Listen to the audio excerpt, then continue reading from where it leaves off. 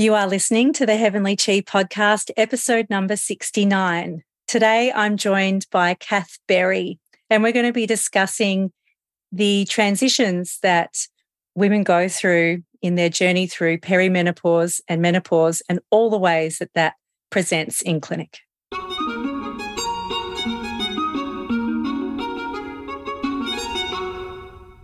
Welcome to the show today, Kath. Thank you, Claire. And I have to say, it's so wonderful to hear the Australian accent. And you'll have to excuse mine. I've been out of the country for 15 years.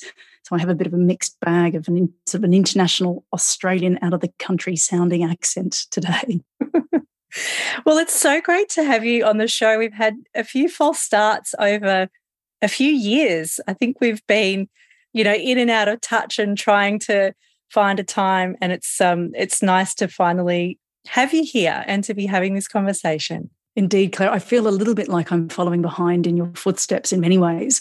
It's such a delight to finally speak with you. And one of the first things I'd like to say is congratulations on printing a Chinese medicine textbook. It is something I had no idea how much work goes into not just the writing of the book, but the actual administrative process of getting it from, a digital document into the real world. So that's something that I know that you've done unbelievably well to have done that on your own, and certainly an epic journey. And I love that I can sort of use you as an inspiration to follow behind. Yeah. Oh, thank you. Thanks for those kind words. It's definitely quite a feat, and in fact, I've done a couple of writing courses in the process of publishing, and then since publishing that book. And one of the pieces of feedback that I got, which was actually it was really quite a bit of wind in my sails, I guess, that writing a textbook for your peers is literally the most difficult type of book that you can write. There's fiction, there's non-fiction, there's all types of different genres of books that are far easier to write, but writing a textbook for your peers is right up there in terms of the most challenging thing you can do. So I feel like if I've achieved the impossible, or not the impossible, but the pinnacle of book writing, then there's no limit to the types of books that I can publish in the future. And so well done to you. You've got a book coming out soon. Thank you indeed. And the difference being, of course, is I've been working with a team.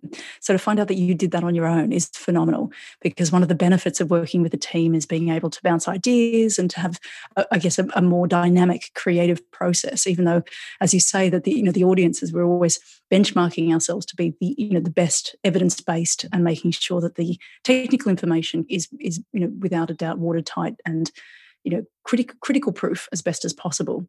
Yeah. And so the topic is menopause. Menopause, that's right. It's Menopause, a comprehensive guide for practitioners. And what we wanted to do was look at the best practice of Chinese medicine and how that integrates with our Western medicine offerings. So, it's been an epic process to look at what's available. And, just a few little discoveries along the way of realizing that Chinese medicine traditionally didn't see menopause as an isolated syndrome. And therefore, there isn't really much reference in the classics.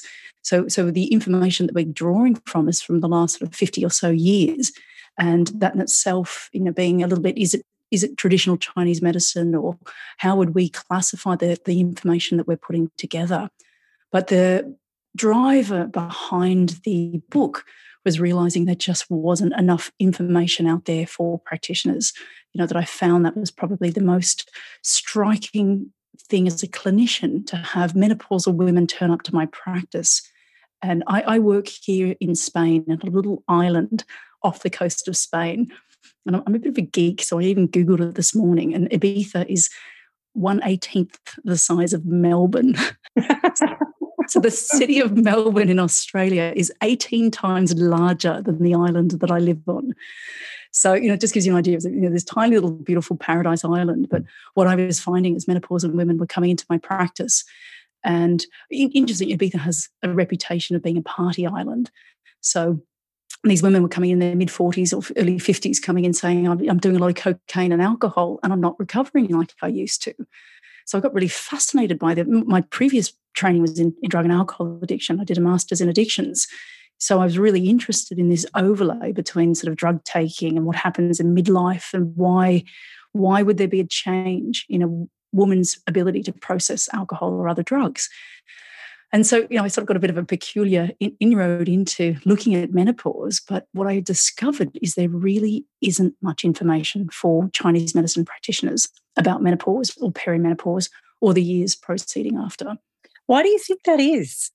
Well, again, because it wasn't really recognised as a syndrome, we don't have the traditional references to refer to. The other thing which I think is menopause is becoming a really hot topic. You have to excuse the pun, but it really is becoming something that we're seeing a lot more of in mainstream media, for example. And we can speculate it's because as women in society have become more vocal, more educated, and more have the greater financial means, that what we're finding is a follow-up of women now getting into their 50s and saying, I've got half a lifetime ahead of me. Now, women are basically really powerful consumers, really powerful advocates, really powerful political voices. And I think that's what we're seeing now, is that issues that are affecting older women are coming to the forefront off the back of that. The other thing which I'm really curious about, and there really isn't much evidence for, but we are understanding endocrine medicine a lot more in the last, say, 30 or 40 years, and particularly female endocrinology off the back of fertility and IVF work that's being done. So as a result, I feel like there's this body of scientific information that is growing, and then I feel like the Chinese medicine community are, just trying to work out how we fit into that, what we've got to offer, and perhaps, frameworks for understanding menopause within a TCM or traditional Chinese and East Asian medicine, encompassing all the other medicines as well. Mm. And I mean, so much of it, I wonder as well, if we think about women who are in their 40s, heading towards their 50s and beyond, and they're coming into our clinics and they have so much responsibility and there's so much pressure and expectation that they're working full time. They might have some kind of leadership role at the kids' school.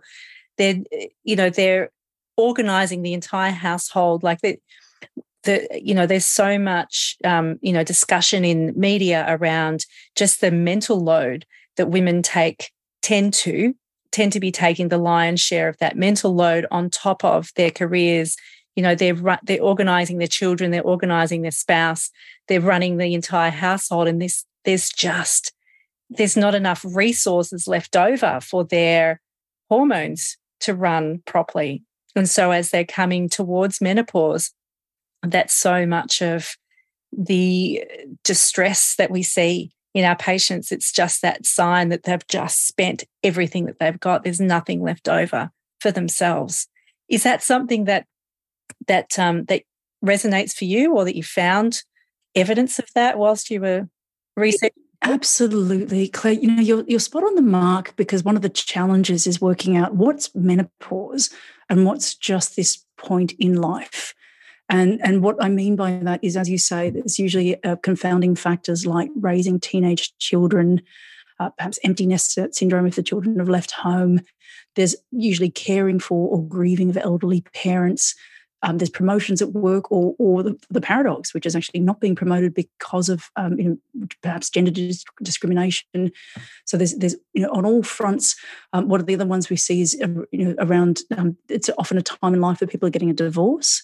So that's a massive impact, and I'm in the process of mine. When you talk about these women, I'm sort of nodding, thinking this is not just my patients, but at 45, I'm sitting here in exactly the same situation, and feeling it's what is it that is hormonal and is systemic within the body versus social, political, financial, emotional, sexual, all of these other things which are going on at the same time, around the same time. So it's a really, one of the most critical aspects is that the impact of stress on the body, as we all know. So, and this leads us to now the most critical aspect, which is the role of the acupuncturist, or the role of the clinician in helping women transition through this period. I think it's also noteworthy to put in also around the driver of the wellness industry, and some of the aspects of wellness being very much that the onus should be on women to meditate and to do really well. So I always feel like we as practitioners have to be very careful not to contribute to the stress by saying things like, you should not be stressed, or stress is really bad for you. Because of course, firstly, we all know that. Secondly, it's, not perpetuating for women this idea that it's a personal failing if they feel stressed out by their life. So that's this juggle as practitioners of trying to promote a healthy way of being without giving women the sense that they are failing if they're stressed, they're failing if they're not coping, they're failing if they feel overwhelmed. Because that's a little bit of a subtext to the wellness industry is, buy this shampoo, and if you don't, then you'll be stressed, and that's a personal failing on you. And I think one of the most interesting things for me at the moment is looking at women within society, and just but this, as at recording here in July, or in mid-July 2022, just yesterday, the 13th of July, was the first time that the Pope in the Vatican has given a leadership role for women within the Vatican Committee. Wow. So again, I think, gosh, it's epic, but it's 2022, and we're only quite literally getting seats at the highest table. And I think that's something to celebrate, but it's also something to recognise, is that women in society are always up against it. That there's the stresses are real. That stress of not being promoted, the stress of taking on the kids and the school committee, as you said, this expectation of all the giving, and that women are, I still feel in a struggling situation. So I feel that's something to be honoured, by the clinician to patients, is understanding what is the context in which they've come to the practice today. Yeah, and I like the way that you phrase that we can't just have this magical thinking around, I'll just pop my magic wand out of my back pocket and all of a sudden I won't be stressed anymore because you told me to. We have real lives, and these pressures are real, and they may be invisible, but they're very real. And, I think sometimes even just creating the space in their calendar to show up for the regular acupuncture treatment, as much as that's an expectation. For some people, that's literally all they can manage. And, the acupuncture does such a good job of just building in that stress resilience. All they have to do is just lie down and receive the needles in exchange. We don't have to feel like we've failed as a practitioner if our patients come back in and said, I haven't taken the herbs, I've still been drinking alcohol, I've been, eating a block of chocolate every night whilst I watch Netflix because I'm just not coping, but please just give me the needles. We don't have to discipline our naughty little patients. We can just celebrate the fact that they're showing up for their own healthcare, and we just work with them as they are able to make changes. I think that's exactly it, Claire, is it's really reframing that of all the things that you're not doing, which could be having a benefit. It's like just by being in the consultation, by showing up for the appointment, that is a huge achievement. And one of the other things which is really fascinating to have uncovered is that women's own attitude towards menopause will dictate how they transition through menopause. So, for example, people that have a negative view of aging, people who comment on that their body, all the things that their bodies are no longer capable of doing, or putting on weight. There's aspects of aging which, if we can look at a way of helping our patients to simply reframe it, almost from a neurolinguistic programming point of view, of there is a bit of a general feeling up until recently that menopause was defined as the absence of the menses and the end to the reproductive years. Now, that in itself gives the idea that that's what women's purpose is to reproduce. So, it's really around reframing that and just seeing that as that this is an opportunity for women to have a second half of their life, a whole new chapter, and sort of being liberated from perhaps some of the things which have gone on through puberty, through childbirth, through pregnancy, and then as we see menopause as another gate of life. The gate of life theory is a really wonderful way for Chinese medicine practitioners to frame menopause for women. It's just saying you're entering this whole new chapter, this gate of life, and what are the benefits of that? What does this new life look like? I really like that you've kind of brought up that idea of, we're trying to avoid, that's kind of like the end of our purpose. And there's so much that happens, even unconsciously. It's not like it's directly spoken to, but, this idea that women shouldn't go grey and we shouldn't have wrinkles. And this idea of women aging gracefully, we don't have so many of these examples in celebrities and in the media. As men age and as they grow older, this idea that they become wiser and that it's okay for men to be grey and they can have they can have a furrowed brow and it makes them more intelligent and more compelling. And yet somehow for a woman, as she becomes grey and gets a few wrinkles, there's a different undertone that goes with that. And I think it's quite insidious in many ways, but it's also quite refreshing, especially in the last couple of years, that going grey naturally, especially with COVID and people couldn't get to the hairdresser for months at a time, people are just like, you know what, screw it. I'm just going to go grey. And there's just this fabulous movement of women who are embracing that aging process and going, you know what, I don't need to Botox every 6 weeks or every 8 weeks. Like, I'm just going to let my wrinkles show and I'm going to go grey gracefully. And I think it's so empowering, and I really look forward to seeing how that movement continues to grow in the coming years and how we can facilitate that as well, because that's, as you say, that vanity aspect is really, it cuts quite deep for women, for a lot of women. That's right. And I mean, Claire, you're absolutely right. We're sort of on this new revolution of women showing up in society in a whole new way. And one of the lovely things that we discovered in the book is there's actually a framework for understanding that, and that's in our scientific circles, that humans are, along with there's only 5 other mammals that go through menopause, and what's fascinating is that the others are all whales. So in order to try and understand human menopause, we've been looking at our whale counterparts. And through watching whaling populations, the scientists have come to understand this thing, the theory of the grandmother hypothesis. And that is that the whales, for example, that the aging female whale will stop reproducing around the same time as women, so around 40 to 50, so around the same time as humans. And that the theory is that it's to stop women having offspring that are competing with the offspring of their children, so that you end up in this, ultimately it's just survival. And so the grandmother hypothesis is that the role of the grandmother is to play very much a tribal leader, protecting the entire community, showing the young males, for example, where to fish and where to seek harbour when there's inclement weather. So as a result, I love that idea that we can look and say that menopause serves us as women to become these tribal leaders. And we're certainly seeing that again in politics. We're seeing the rise of women in business, the rise of women in the Vatican. That's got to be celebrated.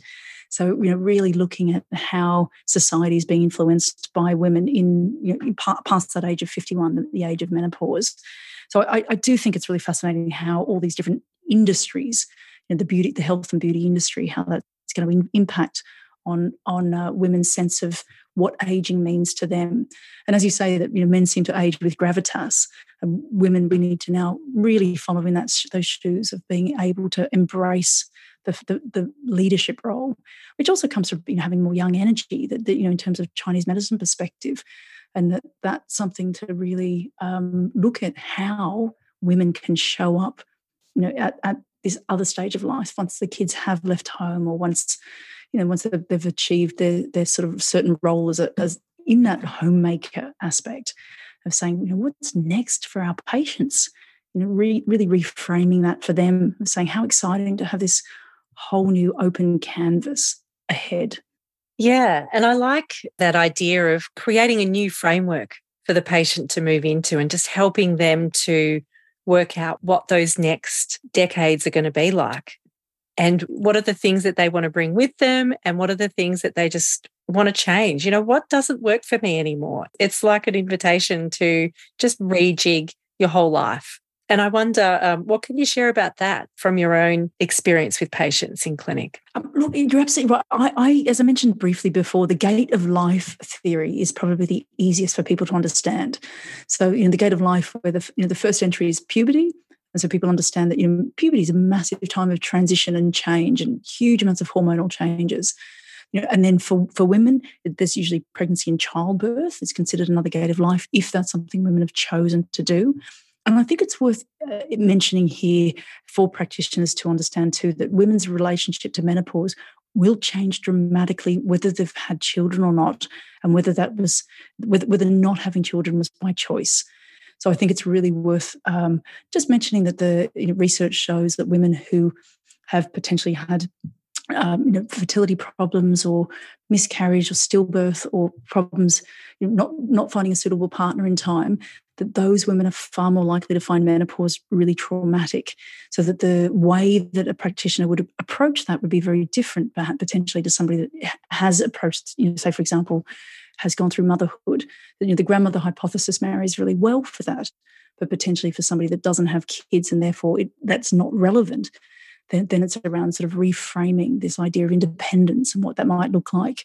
So it's very much, and this is one of the lovely things about Chinese medicine really, is that clinicians have so many tools to be able to support women that the helping somebody understand themselves what menopause can be for them, and then reframing that really positively.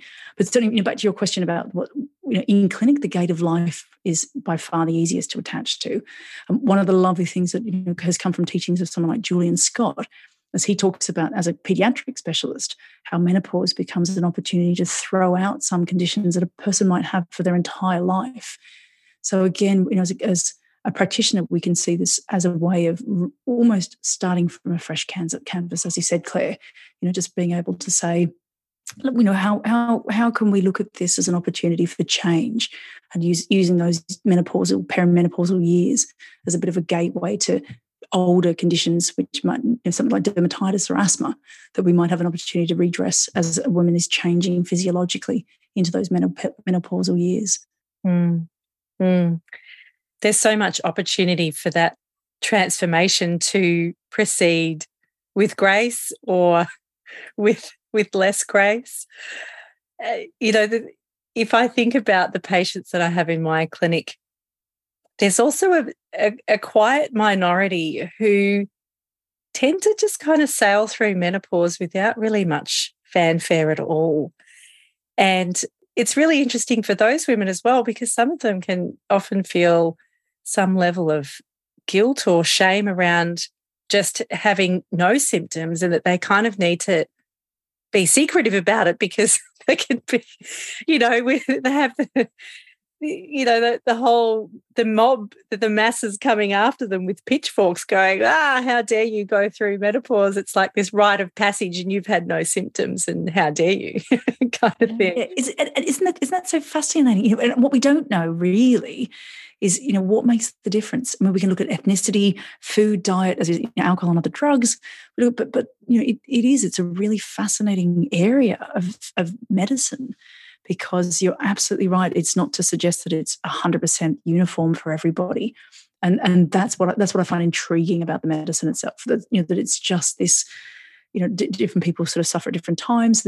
Some people, will have symptoms much later, others none, or episodes of symptoms. So it's really for clinicians to be exploring a whole new speciality. It's wonderful because it's limitless in what you can learn. The other aspect of that, and this is what I'm really intrigued about, is how much of things like people having IVF and fertility treatment, how does that affect their menopause? How does things like the oral contraceptive pill? We're, in a way, we're on this cutting edge of new science and new medicines, and we haven't quite worked out what's the downstream consequence of these. So there's all these other contributing factors too, around changes to diet and stress, and just trying to get a real feed on what it is that's contributing to having a very healthy, stable, easy transition versus one that might be really turbulent and really, really distressing for our patients. And And it's interesting too when we think about, mainstream medicine still has so many questions. There hasn't necessarily been a hell of a lot of research and money thrown at this question because, again, there's so many political reasons as to how money gets assigned to research. But if we think about from a Chinese medicine point of view, and if we think about all the patients over the years that we've treated, and there might be some students and new practitioners here who are listening who may not have the same experience to draw on, but so many of these women are experiencing menopause. It's a magnification of the existing patterns of disharmony that they've already had. If they've already had that pre-existing tendency to blood stasis, then it just gets magnified. If they've already got that pre-existing tendency to qi and blood deficiency or yang shu, yin shu, whatever it is, it's not all going to be treated with, Zhibai Di Huang 1 and kidney 6 and heart 7. We can't just, give everyone that same protocol and expect to get good results. You'll probably get there with about 20% of your patients and the rest of them will be left wanting. You've still got to do that pattern differentiation.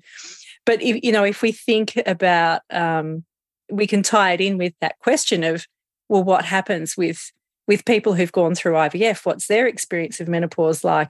And I wonder if the research into that is going to be looking at, well, are we separating out the people who are doing IVF for male factor fertility versus the people who are doing IVF for female factors? Because that underlying pattern of disharmony, if there's female factors, is going to have a very different, it's a very different demographic of people that are coming through that funnel in the research versus people that potentially didn't have anything wrong reproductively other than they were doing IVF because of the male partner. I think there's so much richness from a Chinese medicine point of view, and so much of it you can't find. Like, how do you do so many people that have yang deficiency that come into clinic, for example, their blood work is perfect. There's nothing detectable on any Western medicine tests. And so they're in the basket of unexplained, perimenopausal, menopausal symptoms. And yet it's like, well, you're tired, you're run down, you're burnt out, you've got no resources left. You need to rest and eat and take some herbs. And, so much of what's invisible from a medical point of view is so obvious to us. And look, I mean, I would love to hear more about because that's your specialty, also reading blood tests. That must be fascinating for you to have this incredible insight to be able to, and obviously that's, the center point of your book is helping practitioners to understand that as well. I would love to hear more just about your experience around working with perimenopausal women and how their bloods are showing up. Yeah.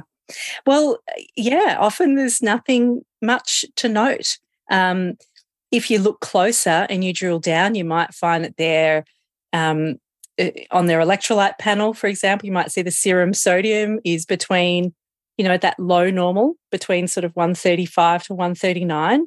Again, it's within the medical reference range, so there's nothing to see, but, that shows up. If you're doing basal body temperature charting with these women before their periods become less regular, in that, in their early 40s, if potentially you worked with them through their fertility journey, you might have noticed a slightly shorter than normal luteal phase. You might have noticed that the temperatures throughout the chart might have been slightly lower than normal. Again, they're ovulating. They've probably had children. There's nothing necessarily particularly abnormal to see. Sometimes they might have slightly lower than normal, like the platelets might be just below 200. They might have nothing really particularly shows up, maybe a slightly elevated TSH, maybe a slightly elevated, the cholesterol might be just starting to creep up and they might even be on statins. And that might be all. That might be all that shows up. It's I love that, that this is as we speak, just realizing the capacity of Chinese medicine to step in, as you say, as you say, these people are sort of, they fall off the page in terms of not being inexplicable, but then they're not feeling well. One of the things that's really struck me in my practice is the two things which come up the most. There's two expressions.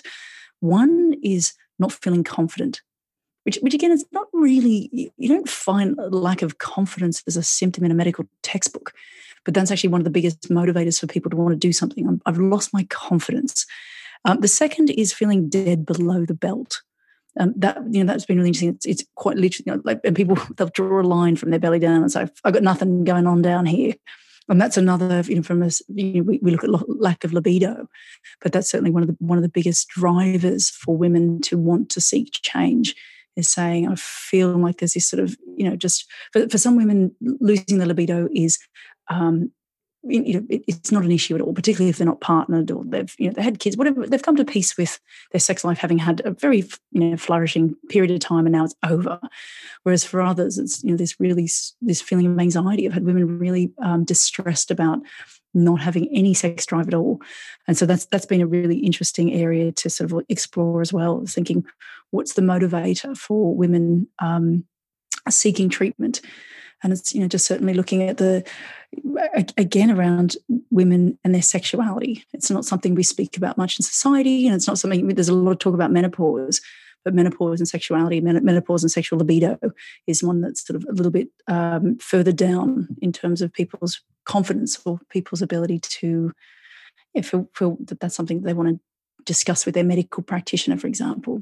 And it's, it makes perfect sense. So many of these women that are coming to see us, they're just so worn out. And whatever it is that their pattern of disharmony is from a Chinese medicine point of view, there's going to be a way that we can make perfect sense out of their loss of libido.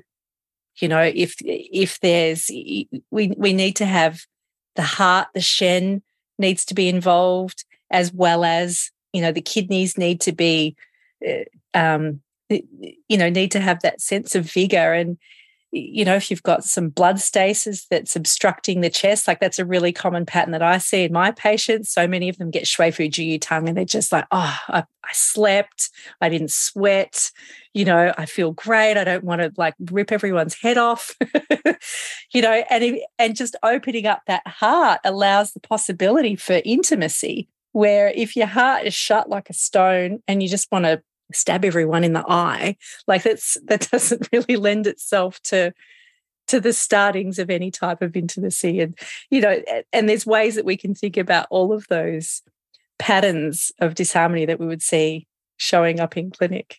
Is that what you found with as you were going through writing the book? And that's right. Even just having the conversation, as we know, there's so much therapeutic benefit of an acupuncture treatment, which is not just the needles.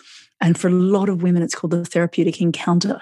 It's being able to say, I've got this terrible thing that's been on my mind and creating a lot of stress. I'm going to say it out loud in an open and safe space.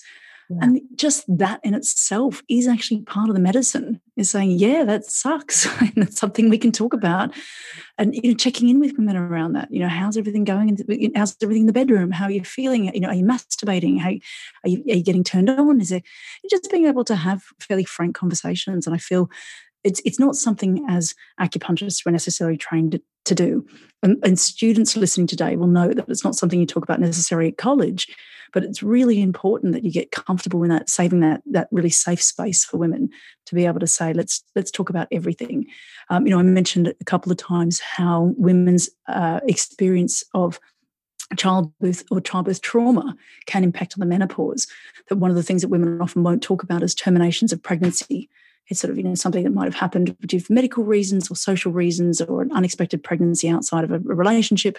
So terminations of pregnancies can sit like little splinters festering in people's minds, festering in the soul. And it might be something they've never even spoken about out loud. But being able to have a safe space to say, listen, we're going to be talking about all sorts of things to do with your reproductive years as they come to their final stage before you move into this next journey. Have you ever had any terminations of pregnancy you'd like to talk about? Just putting it on the table. Have you had terminations of pregnancy that you would like to talk about? that gives a woman an opportunity to say no, as in, no, I don't want to talk about it. Not that necessarily no, it hasn't happened. But there's just, just recognizing all these little elements of the medicine that we do is not just the herbal formulas and the use of acupuncture needles. It's being able to have a really honest and caring and kind conversation, and potentially, again, with this idea that somebody coming through it, in their 50s, who this event might have taken place as a teenager, that's a lot of trauma that's been carried for a very long time. So, really looking at these other roles that we can play, and it's almost the therapeutic relationship or the therapeutic trusts that we can form, which can really help women through all of these things, whether it's sex, sexuality, sexual abuse is another one. In our book, we talk about trauma. When we mention these things, how somebody, childhood sexual abuse might show up all these years later. So it's being able to feel comfortable as a clinician holding space for people. And it's one of the lovely things that acupuncture or Chinese medicine or traditional East Asian medicine has always offered, this incredible platform for engaging with another human being on everything. And I feel like that's something, menopause is just another area that's a little bit undiscovered. That's something that we can all continue to grow and continue to learn how to better treat women as they're transitioning, but certainly just through better understanding of all of the composite issues that make up the menopausal transition. And that's the beauty of forums like this podcast and other platforms where we get to have these discussions and just kind of pull out the richness of our medicine and the fabulous framework that we have to work from, because as you say, it's not taught in school, and we don't necessarily come out as new practitioners, or even if you're a well-seasoned practitioner, you don't necessarily have the skills or the confidence to come at these conversations with your patients, to know what's the language I should use, how do I approach this? And I think that, just having lots of different examples of these phrases and these questions that you can use with your patients, and just start to use them more and more in your consults with your patients, so that you can have a trauma-informed approach to working with your patients on this level. Because as you say, the psychosocial aspects of Chinese medicine, it's not all just about, if you've got some type of trauma, then this is the point, or then this is the herbal formula. Sometimes it's just about that therapeutic encounter can be just as healing as anything else that we have to offer. Indeed. And again, this is what's so wonderful about being in such a unique role. And, it's particularly in something around the menopause where women are often going to their GP, and that's sort of about it. That there really isn't much, as you say, if they're getting their bloods done, they come back in the normal range, being told you're normal. And it's like, well, I don't feel okay.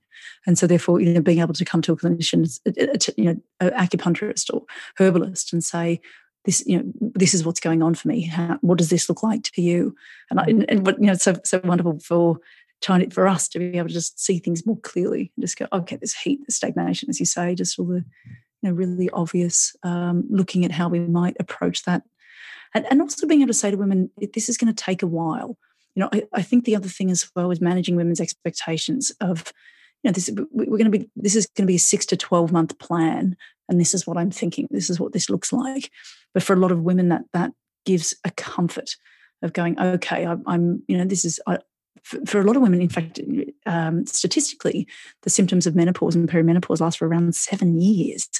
So when you're talking about a 12-month treatment plan, that's actually, it's really manageable. So, just making sure. And the other thing which I think we can be doing better as a profession is engaging women in these discussions before they have these terrible symptoms.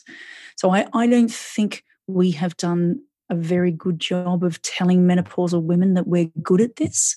I think that's something that we as a profession need to start looking at, how we can better promote our services to this particular group of people. And notwithstanding, it's a wonderful group to be working with, because more often than not, women are consumers of complementary and alternative medicine. There's been a huge, incredible movement of acupuncture for fertility and for pregnancy. So we already have a bunch of patients who are already engaged in these conversations, and it's lovely. I just went out for dinner on the weekend and sat, and people just, oh, you're an acupuncturist. Oh, I love acupuncture. Acupuncture is amazing. And just thinking 25 years ago, I started in 1995. No one even heard of acupuncture in Sydney at the time. It was the first year it was being offered as a university degree, and it felt really cutting edge. And so now I think our medicine has become mainstream, and we're now having this luxury of being able to look at sort of specialist groups, and fertility and pregnancy we've done well. And so now looking, okay, who else do we need to start to look at as an audience?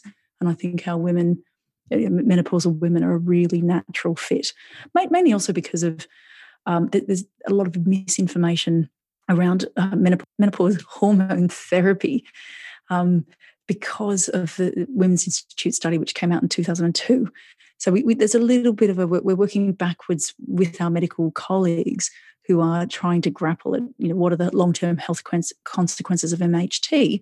And, really we're just having to work out how we fit in as a profession as well. So it's a really opportunistic time for us to get on and make noise in the media, make noise in our communities, tell our patients that are doing really well to tell their friends, really make it clear that Chinese medicine has an enormous amount to offer people that are going through those menopausal years. And by that, I mean from 40 through until sort of 60s. I say that because really the best way for women to transition through menopause is it starts at 40. We're without a doubt seeing it's all the Yang Shen principles of diet, nutrition, exercise rates really highly as a preventative factor, not drinking alcohol, taking good care of mental health and wellness, all the things we already know. But what's wonderful is now that the scientific research is really catching up. We're seeing that in the evidence base as well. It's interesting that you mentioned this time span of like 20 years, this 40 to 60 years, that it's 7 years on average that women will experience issues, and the earlier we start with them, the better. It's kind of like, that we really become their partners in health through this journey. And if I reflect on my own patient base, there are quite a strong cohort of women that I've had that have been with me through their 40s as they've hit menopause and as they're kind of making that transition. And they're just, they just do so fabulously. And as you say, if you've got that really great relationship where they can come in and just go, oh, like I just feel really flat, or I've got this going on, or, sometimes they do come in and say, look, my libido is just not great. And I really want to build up the intimacy again with my husband. Just, can we work on that? And I just think, yes, it's so great. Yes, we can. Yes, of course we can. It's so much that we have to offer when we've got that really great relationship, because sometimes, it can work the other way where, if I think of a couple of my patients where, things were tracking really well, and we might have been working on sleep, or we might have been working on digestion. Then all of a sudden they come in and they say, right, well, just sort of let you know, I've just been to see my doctor. I'm now on HRT because, I just haven't been coping. And I went to my doctor's office and I burst into tears and, list all of these symptoms. And I'm like, wow, okay, I need to reflect on this because I didn't know half of that. And, obviously for whatever reason, that wasn't part of the conversation that they were having with me. And so I guess it kind of goes both ways, that we need to make sure that our patients are aware of all of the things that we can help them with. And also at the same time that we need to create that space within the clinic for our patients to be, to feel confident in our ability, so that they, because they're not necessarily going to reveal things to us if they feel like we're not going to do anything with that. So, yeah, there's definitely been some growth moments in there for me. I'm sure, for some of the practitioners listening, they can probably identify or relate to that as well. But I also love what you're saying, too, about being able to retain your clients from for a long time, and just making sure that they're aware that this is something that we can offer, throughout that whole process. That it's just that consistency, showing up, booking the appointment, turning up. But yes, you're absolutely right. It is. There's times when just seeing, being blindsided by the fact that these are clearly menopausal patterns all going on without realizing that's what's happening. But particularly too, I had one particular client who was in her mid-20s, and it was on a first or second consultation, had just disclosed a very early ovarian cancer, and she was a really difficult woman to work with because I'd never seen menopause in a 26-year-old.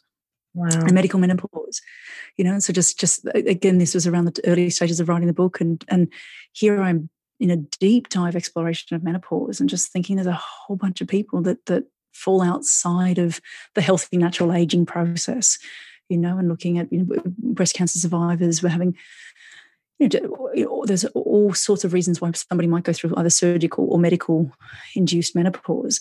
And then realizing that's again where Chinese medicine really has the most to offer, because a lot of these women can't take hormone replacement therapy or MHT.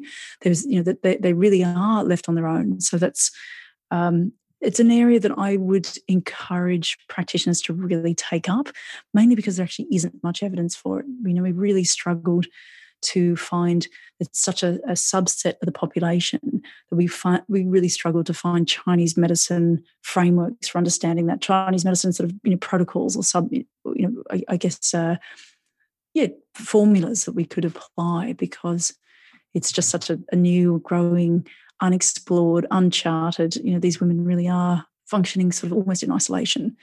So that's another group, the medical surgical menopause cohort, which I think are really fascinating and desperately in need of our care. And so great that there's a textbook on this, because you learned Chinese medicine before I did. I was studying in the early 2000s, but so much of it was just, that we come out thinking that all night sweating is insufficient heat. And you can't, there's so much more nuance to it. But like you say, the amount of resources out there is it's just so thin. It's such a sparse amount of resources for practitioners to be able to feel confidently equipped to treat with good results. Exactly. And to be, I have to be really clear, this textbook is a combination of all of the great experts that we could draw on. So I was involved in running a menopause masterclass and looked at the teachings of the people like Honora Lee Wolf, Peter Dedman, Julian Scott, Anastasia White, Giovanni Machocha's on there as well. So the textbook itself is actually not my work so much as a compilation of all of the material we could find available on menopause. And then the greatest challenge was then trying to marry that with the Western medicine frameworks as well. So when we're looking at evidence-based for Chinese medicine, we're really trying to understand what's best practice, what are the frameworks for understanding it. And certainly it's been really wonderful to be part of a project which I feel really is the new frontier of medicine, that realizing that Chinese medicine is very new in the menopausal kind of sphere, because it really, again, wasn't considered in the classics, that we don't know whether that's because women weren't really vocal about what they're experiencing, whether women didn't experience as greater impact on their life, whether women weren't actually surviving as long, so that there actually just weren't that many people post-menopause in that time to be able to, the menopausal years, as life expectancy has grown, is that people are likely to live another 30 or 40 years past their menopausal years. So therefore, as a result, it has a greater impact. Women are becoming more vocal. And the other part, of course, is that menopause isn't a disease. It's a transition through life. So therefore, it's only more recently we've come to medicalize the process of menopause, and rightly so. I feel really strongly that I've been involved in a number of committees and forums where people say things like, "Well, it's natural." therefore, why are women making such a fuss about something which is a natural process? And we look and think, well, childbirth technically is natural. But we've come to realize that there's a fusion of Western approaches and Eastern approaches that we can get really good childbirthing practices. But this idea of menopause somehow being natural, and therefore there should be no sort of no need for treatment. Yeah, what are we complaining about? We should just get on with our lives and just shush. Exactly, this is it. The shushing up and the I the shushing of women. That's yeah. I mean, No one likes to be shushed.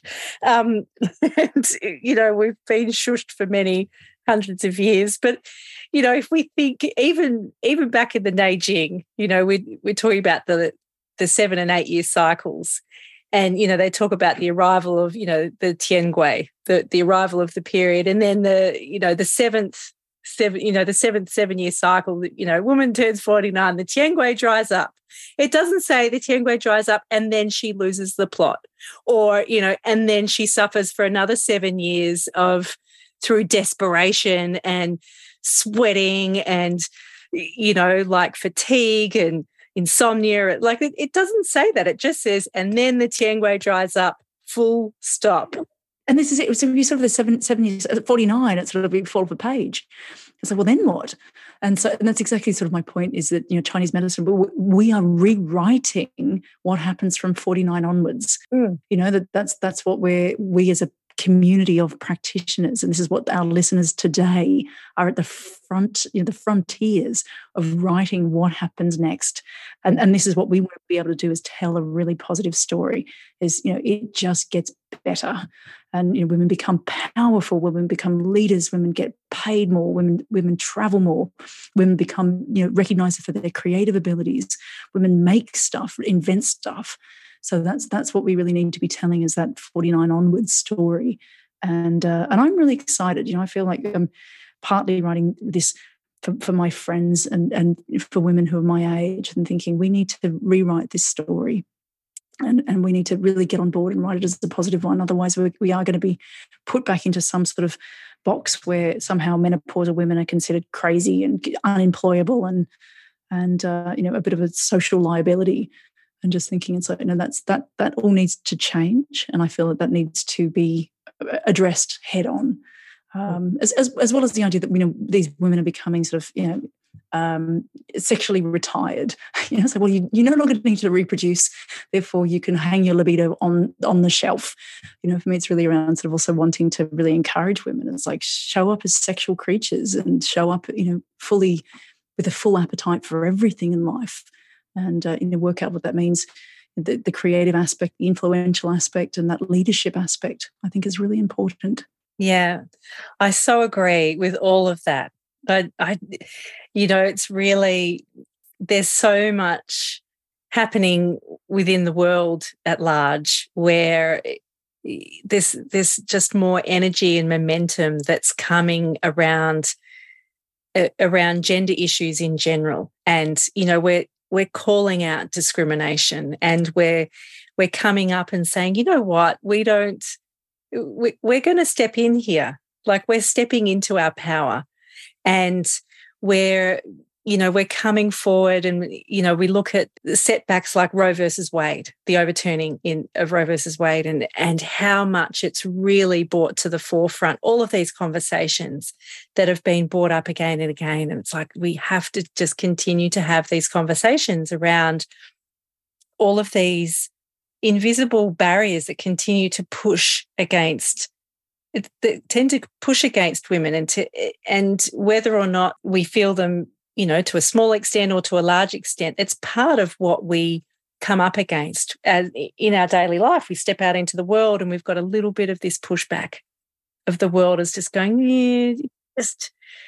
it would just be easier if you're a man. And we just, there's so many of those barriers that we just, we're seeing them dissolve away, and we're seeing them disintegrate the more that we just take ownership and just step into where we belong in life. And I think it's really, I think it's a really great opportunity for us as clinicians to support those front runners, those women who are still out there just going, yeah, we're just, that we don't have to do it in a testosterone dominant way either. We can be powerful within our own right without having to be aggressive or to be, to have that kind of testosterone base. We can do it in a feminine way, in that powerful yin-based way. It's magnificent. It's so super magnificent. I just got tingles hearing you talk. So it's it's absolutely, that's exactly where we're up now in 2022. It's an exciting time ahead. And great to have more books in the Chinese medicine libraries that are written by women. there's not enough of us out there who are, educating the next generation of practitioners and who are writing the textbooks for the next generation of practitioners. We have such a unique perspective on life and such a unique offering, the way in which we come at certain topics. There's just so much that we bring as, bringing our yin perspective to things. And so I just think it's fabulous when I see another female author out there in the world. And on that note, I just wanted to acknowledge the incredible work of my co-author, Natalie Chandra Saunders. And, that she's a herbalist and also Western medicine trained. So as a result, through pharmacy. So as a result, she's been able to bring this incredible richness to the book, because my limitation is on acupuncture only. So she's been the most incredible partner to be able to write this book with. But we also acknowledged that as two women that hadn't gone through menopause, we were really keen to work with Suzanne Cochrane, who, as you know, is the editor of the Australian Journal of Chinese Medicine and a super wonderful teacher and educator in Australia. So I'd like to acknowledge the work of Suzanne Cochrane as our editor, and also Brian Grossam, who is authored his own book on menopausal hot flushes, which we thought was so fabulous, and that's also available. But between Brian, Natalie, and I, we thought, it's a man and two women that haven't gone through menopause. We really held up to Suzanne Cochrane to be able to say, we really value that this idea of a collaborative approach to writing this book. And it's a delight to have worked with such an incredible team of clinicians. I feel really honoured. Yeah, it's amazing. And so I'm curious to know, what was your experience of, on the one hand, you've got your clinician hat and you've got your acupuncturist hat, and then you kind of have to change hats in a lot of respects to be able to write a book, and you've got to be able to back it up and you've got to be able to prove it, and where's the evidence, and how did you find that process? To be perfectly honest, I found that easy to do because I did a master's, MSc in addictions years ago in 2004 to 2006 in Sydney. So I'd already sort of straddled that idea of this is what we do, but these are all the other reasons why this could be, confounding, non-therapeutic variables. But I love that. I love, the idea of having a bit of it's a critique or critical thinking, or let's back this up. I think that that's something that is a really valuable process to always go through as a clinician, is to work out, I'm getting really good results. What might be the other things which are contributing to these results, and trying to really disentangle all the different elements. So I love coming to Chinese medicine from a scientific point of view. I love, and I think that, again, even in the last 20 years since my master's, looking at how the science, has evolved with organisations like evidence-based acupuncture, some of the work that they've been doing. And I really get a thrill when I find ways to marry the two together. And there's times that it's more difficult, but one of the things we've worked really hard in this book to do is to be able to hold it up to our Western medical colleagues and say, this is what we look like in 2022. This isn't all simply the traditional theories. This is where the science marries together. We put an enormous amount of work into the nutrition chapter for that reason as well. It's just really making sure that it was practical, that the book has clinical utility for practitioners, and also that it has its evidence-based platform in which we wanted to keep it as most scientifically relevant for the information that was available. Yeah, amazing. It sounds like it's going to be a really great resource, and it's coming out at the end of 2022. Is that right? If it's on time. That's right. It's been 4 years in the making, so I'm always a bit nervous about putting a timeline to it. But it has been a wonderful project. It's been the most enjoyable 4 years, particularly too because two of those spanned COVID, where it was a really lovely project to be squirreling away in lockdown and thinking what perfect way to make use of being sort of locked in our houses and doing research and buried in paperwork. So I have COVID to thank for potentially bringing this book to the market sooner, because it gave more time to focus on this particular topic. And, and again, just a huge acknowledgement to everybody involved, including all the guest speakers, that the book itself is sort of this compilation of people's work. and therefore we're just wanting to make it as useful and appropriate to all different types of practice. We've got 5 elements in there: traditional Chinese medicine, it's very Western medicine, your diet, nutrition. So we really have tried to make it as clinically useful to as many people as possible. Yeah, sounds great. I can't wait to buy it when it comes out. So, and again, thank you for being the forerunner and printing these in your book as well. It's, it's a lot of work goes into making a book. So, it's really nice to know, as you say, that we are contributing to the body of knowledge. And just thinking, one of the lovely things Natalie and I often, over the last 4 years, have always said, well, if at least we're learning something, as women in our, Natalie's in her early 40s and I'm in my mid 40s. We thought, well, even if nothing comes of this book, because, having this wonderful body of information, so it makes for great dinner party conversations.